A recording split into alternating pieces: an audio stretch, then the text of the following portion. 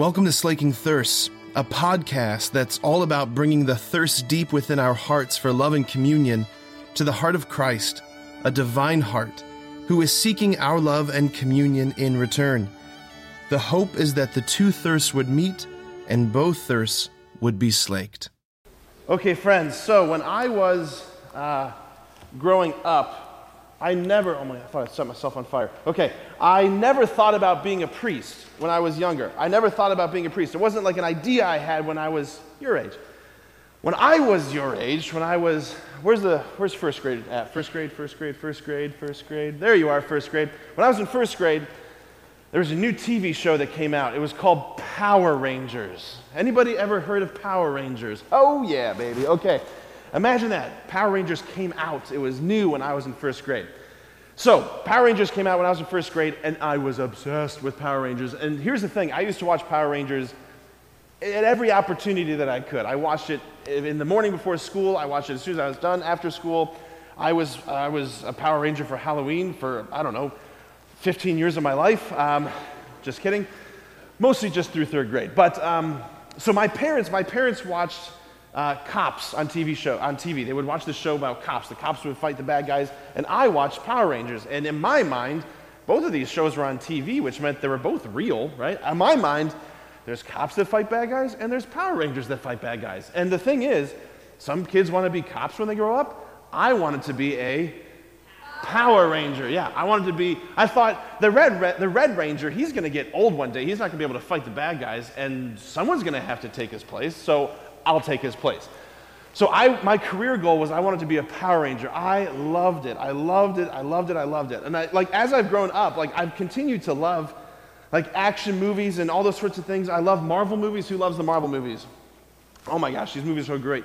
Donnie, what's your favorite Marvel movie? What's your favorite one? Endgame, yeah, dog, me too. Endgame. Who loves Endgame? I cried at the end of Endgame. These movies, so good, right? So you got the Avengers fighting all these bad guys, right? What's the job, let me put it this way, what's the job of the Power Rangers? What's the job of the Avengers? What are they there to do? What do they do? Yeah. They do what? That's right, Wyatt. They fight the bad guys. That's their job, right? That's the reason why they're there. They'd be pretty weird movies if there weren't bad guys. Endgame would be a very weird movie if there wasn't Thanos. Right? Be very bizarre. What are they doing there? Right? Or the Power Rangers.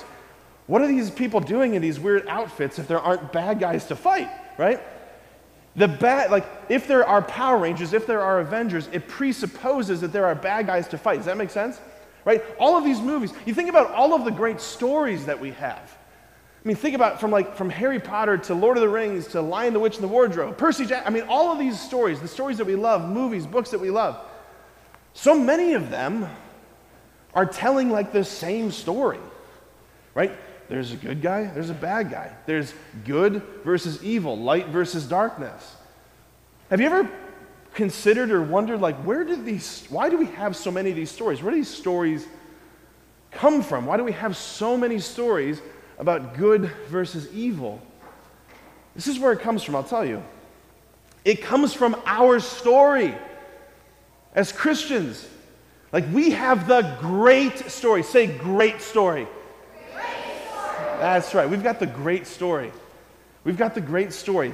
The Bible, friends, is telling the great story. It's the original story. It's the original story of good versus evil, light versus darkness.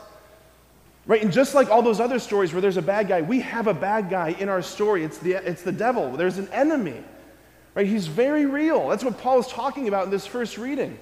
He says our battle is not with flesh and blood, meaning our real battle as human beings, it's not with other people. He says the battle is with angels, fallen angels called demons. Our battle is with these powerful forces.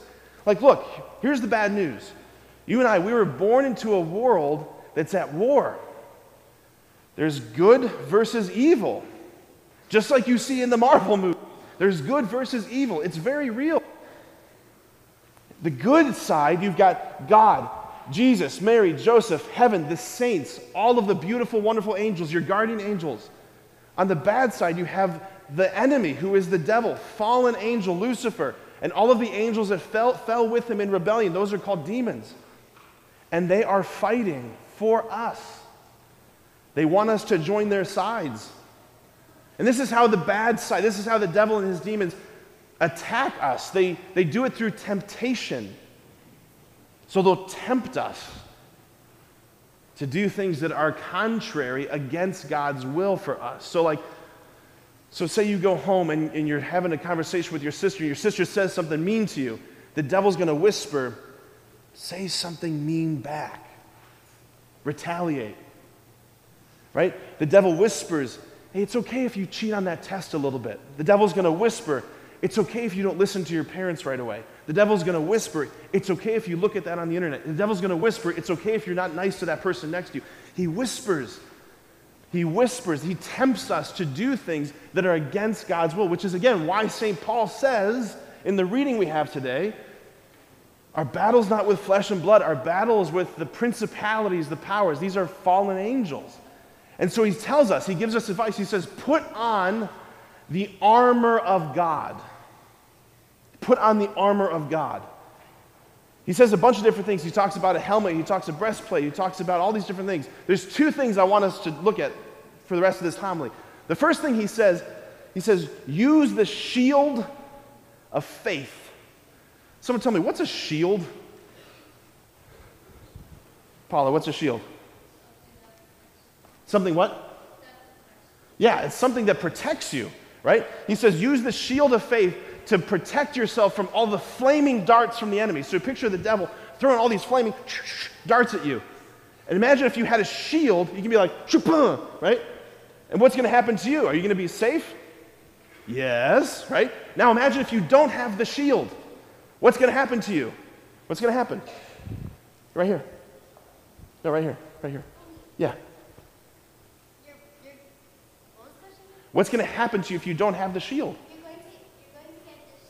You're going to get destroyed. Very good. You're going to get destroyed, right? Friends, faith is a shield. It protects us. So our prayer every day has to be, Lord, increase my faith. Increase my faith. And then the second thing I want us to look at, St. Paul says, take up the sword of the Spirit, which is the Word of God. He gives us one weapon. He says it's the Word of God. You know, speaking of swords, hang on one second. Swords, I think I saw, hold on. Oh yeah.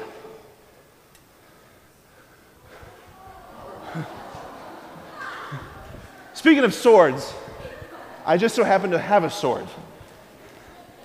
So, if you ever come to my office, you can see this sword. This sword's pretty cool, huh? Yes? Yeah?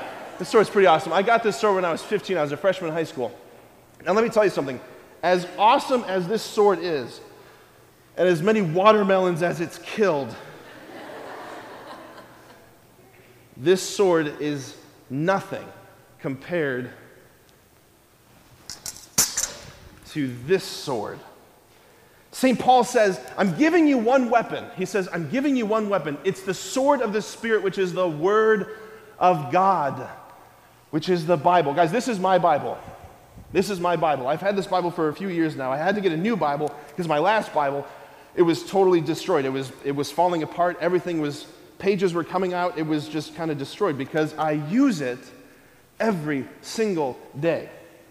Like I underline things. I highlight things. I make circles. I underline words that stand out to me, like scripture passages that move my heart. I'll circle it. I'll make little notes in the margins. I'll have prayers in here. Like St. Paul is telling us, if you want to be armed in this battle, you have to have a relationship with the Word of God. You have to be praying.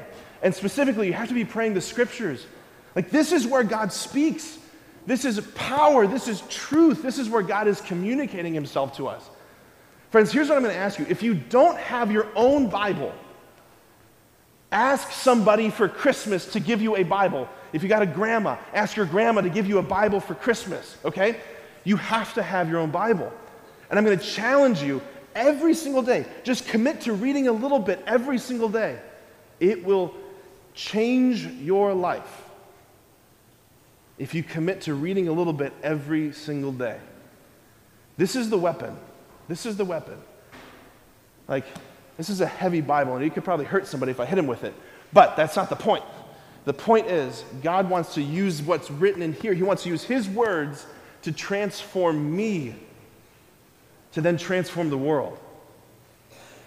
He wants to use your Bible to transform you, to transform the world.